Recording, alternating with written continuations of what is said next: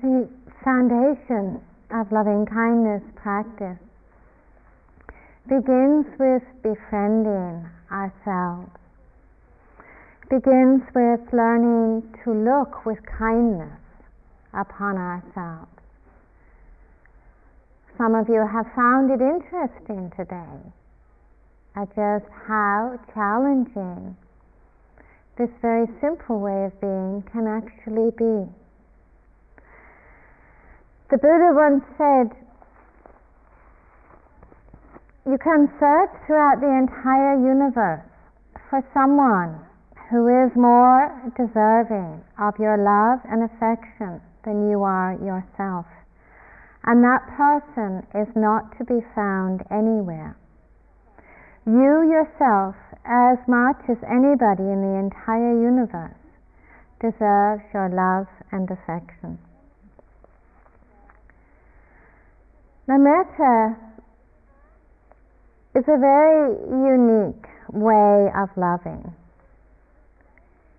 It is learning to care for not just the parts of ourselves that we consider to be praiseworthy and acceptable, but learning how to embrace often those more hidden parts of ourselves, those aspects of ourselves that we sometimes consider to be shameful or that we judge. It is an unconditional friendliness, a warmth that we extend to ourselves not only in those moments when we meet up to our standards of what is good and worthy, but a friendliness that we also learn to extend to ourselves in those moments when we stumble, when we fail, when we disappoint ourselves. And this is surely the true challenge of friendliness. Loving kindness is a love without discrimination. Metta is also a love of great steadiness. It is stable and reliable. It is a love that can be perceived and is present in those times of warmth and happiness that we feel, and equally in times of anger and hatred, without ever being destroyed. The great gift of metta is that it is without preferences. This is very unlike some of the varieties of love that we experience in our lives. So often we do experience love that is withdrawn, that at times feels betrayed when there is a lack of responsiveness or in the face of rejection. The difference of metta is that it is really not dependent in any way upon what is received or what is faced, but instead metta is like a light, a constant light that guides us through the pains and pleasures of our lives, through the moments of disappointment and success. These characteristics of stability, of reliability, of enduringness, is actually what makes metta very powerful, and is what distinguishes metta, or loving kindness, from some of our more conventional and conditioned, perhaps conditioned ways of loving. It's interesting to reflect on what a difference it would make in our lives, and what a difference it would make within our relationships to ourselves and to others, to actually feel connected with a very unconditional love and friendliness. It is an extraordinary notion in many ways. In many ways, it's a notion that our minds can't even begin to understand. We are perhaps in our lives more familiar with a way of loving that actually has many more conditions. A love that has expectations of other people, of ourselves, that they be a certain way. And what is it that we expect of other people? That they are the way that we want them to be. That they fit in with our preferences. Sometimes we're aware of ways of relating where we say, I will respect you, I will care for myself, I will respect myself. When I live up to my own expectations of how I should be. When I act and think and feel in a way that I consider to be acceptable or in a way that pleases me. So too do we continue, I think, this pattern of loving with others. It is easy, we know, to love when we are surrounded by friends who please us and support us, who flatter us, who make us feel good. In those moments, it's actually not a very onerous task to feel warm and friendly in return. It's fairly easy, or easier anyway, to love other people when they fit in with our images of how they ought to be, how they ought to act and think. But what happens, and sadly it very often does happen in our lives, when none of this is present, when we fall short of our own expectations, when we find ourselves feeling or thinking or acting in ways that we hope that we'd left behind us, that we hope never to see again. How do we feel about ourselves in those moments when we do find times of feelings of bitterness or anger, or find ourselves being judgmental or greedy? How do we feel in those moments when the friends that we cared for yesterday suddenly appear or act in ways that we never expected from them? That they challenge us or disappoint us. Sometimes we feel betrayed or abandoned by others or by ourselves. Often what happens is that we forget about friendliness. We forget about acceptance. We may fall into very familiar ways of rejecting or denying and forget how to love, forget the power of love. This is really what metta is concerned with. This is what metta is all about. That metta is a love of great steadfastness. The Buddha wants to find what a friend is. And he spoke of a friend as being someone who is constant, someone who is steadfast, both in times of happiness and in times of unhappiness and confusion. This is a tremendous challenge for us. Again, it is a challenge that's not very easy. It's pretty easy to be around ourselves and to be around other people, to stay connected when we or others are pretty light and untroubled. But everything does change, both inwardly and outwardly. And just as our lives and our hearts and our minds brings us moments of joy and ease, there are times when we are overwhelmed by our own patterns of conflict and confusion. When our lives and our hearts and our minds are upset, or in times of difficulty. And so too does this happen with all people.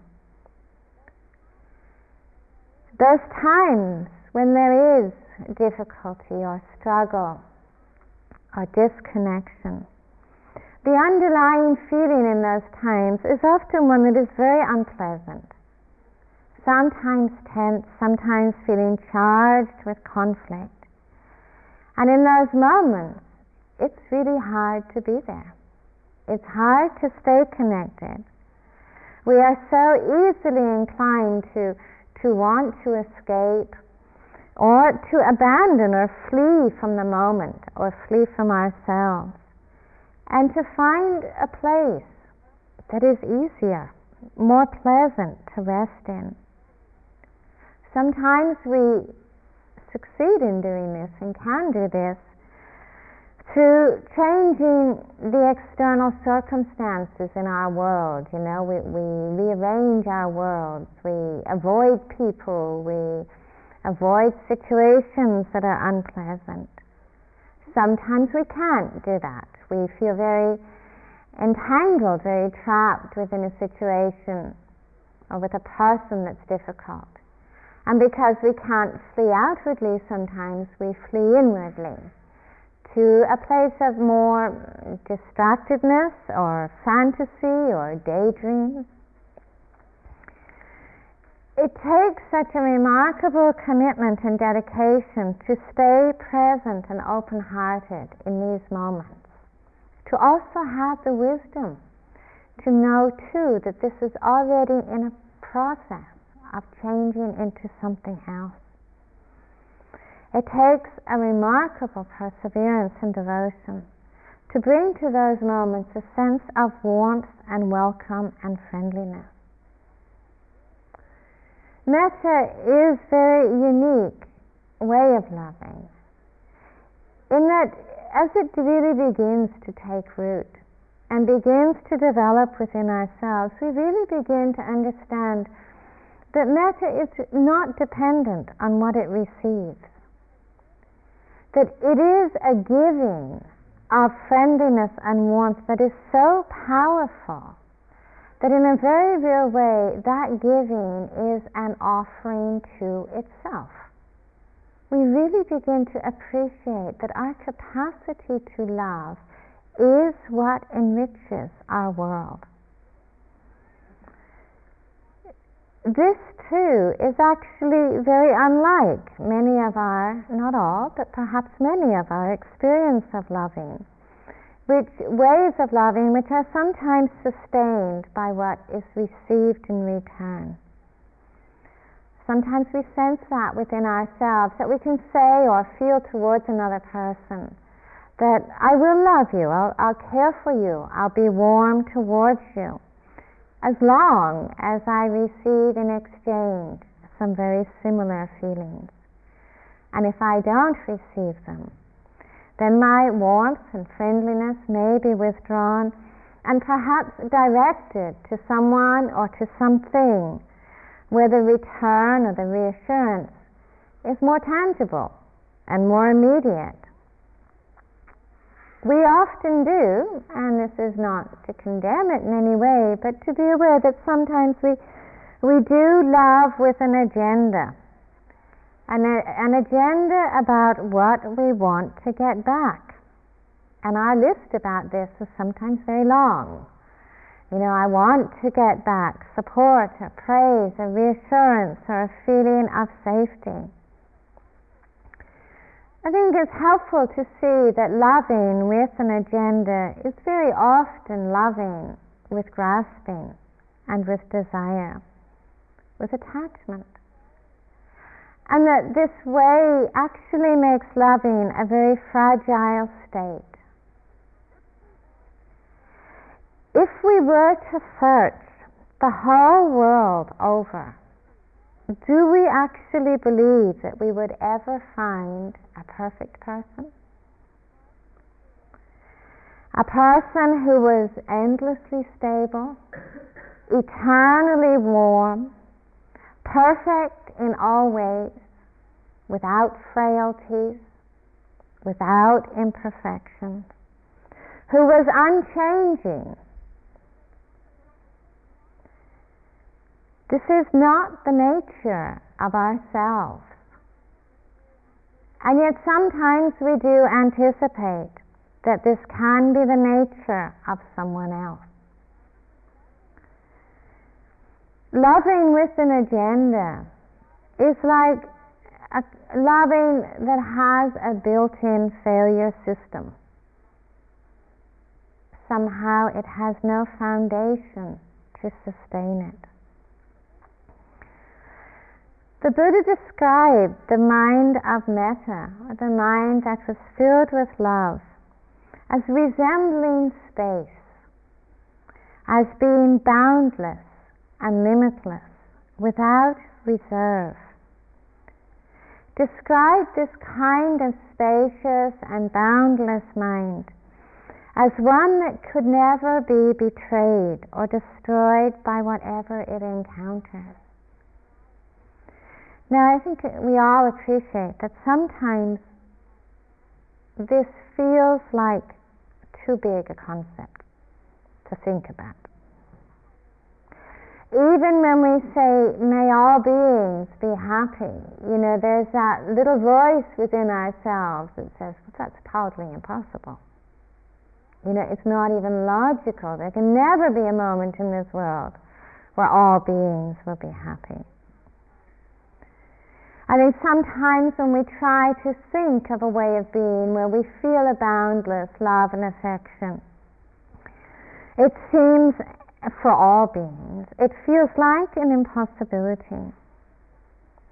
But I think also it is something of an error or a mistake to try and entertain huge concepts.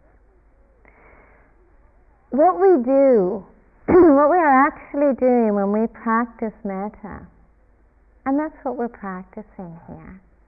What we actually do when we practice metta, when we stay close to our metta phrases, is actually really very simple.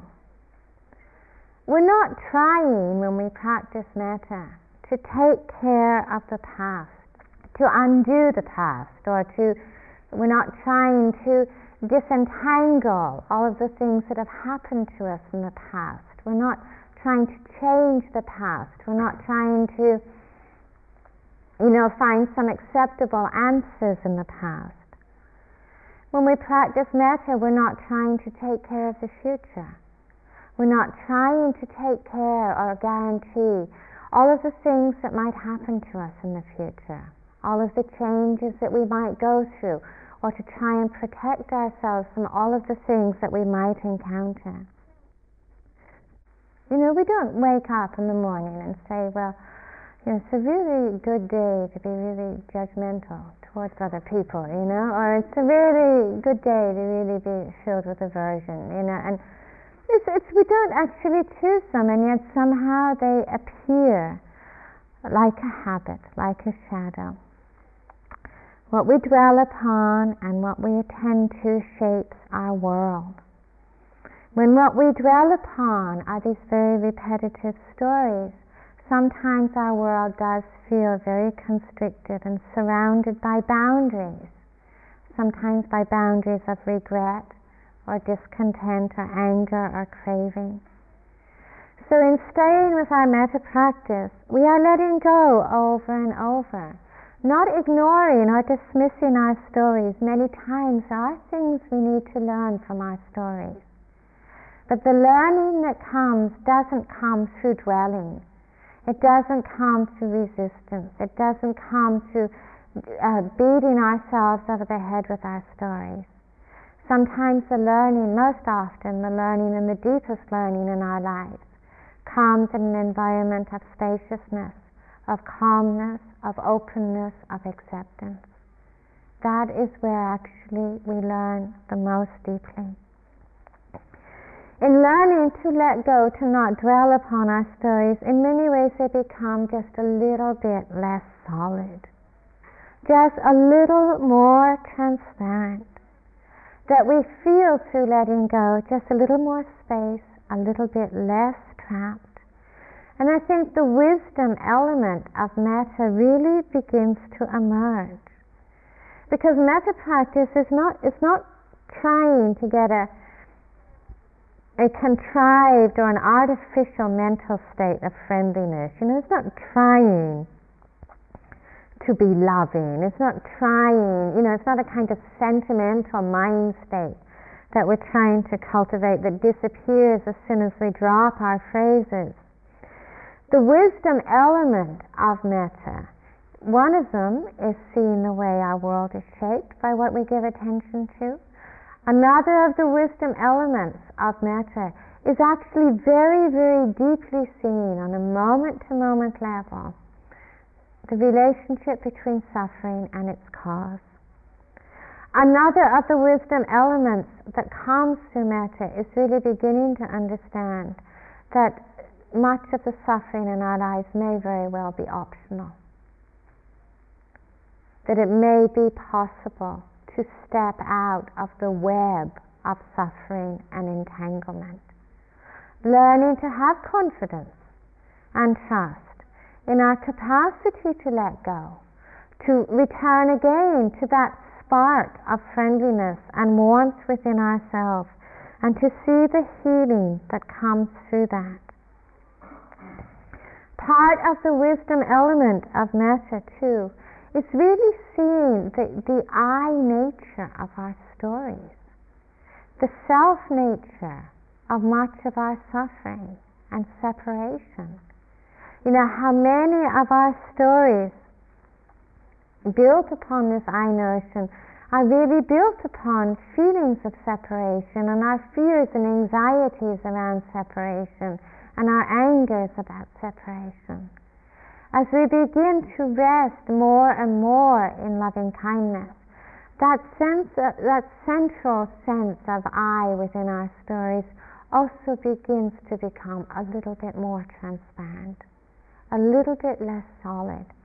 And so too, this sense of separation, of distance, of apartness, becomes to be a little more transparent. Perhaps it is not so real after all. It is wisdom that leads us to follow the pathway of the heart. It is actually wisdom that leads us to cultivate metta and loving kindness. The wisdom of not feeling willing any longer in our lives to just consent blindly to suffering, but to understand it, to appreciate the power of loving kindness, of friendliness, of seeing clearly. Metta practice, as we practice it simplifies our world. It simplifies the moment. It simplifies our relationship to this moment and leads to a place of ease. Nisargadatta Maharaj, who is a very well-known teacher in India, once said that wisdom teaches me that I am nothing, and love teaches me that I am everything. We have just a couple of minutes quietly together.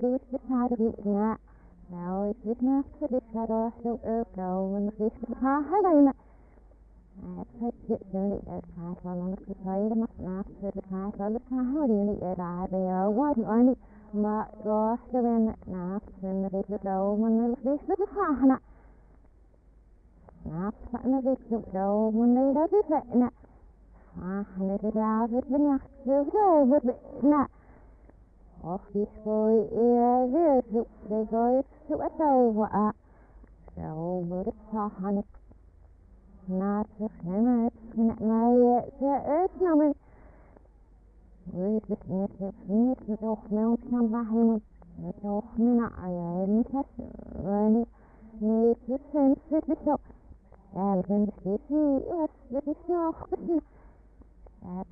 ich was ist noch sociales, antigenes sociales, sociales, als nemen was is ook meer zijn maar of meer zijn maar zelf meer niemand zegt meer jullie naar iets niet dat is toch in niemand vindt niet aan de dag weet je ook dat meer zijn maar zelf meer weer zijn het zo niemand dat meer niet is het net een scheef that if nothing more funny if niemand zit wat with it niemand zit toch met dat is everything is bij wat me aan dat dag wat is de ochtend en ik zeg me wat er is niet veel liever nee niemand zit niet wat ga je wachten toch met dat niet zeg Wat nee, gaat het? Nee, je gaat man, dat was echt niet echt. Man, nou, wat echt het. Weet ik niet wat. Man, nou, wat echt niet echt. Jij, wat is het? Ik kan het niet meer dit gaat. Net waar die lusten nu niet meer wat niet zo snel aan het niet wat er is als je dan ja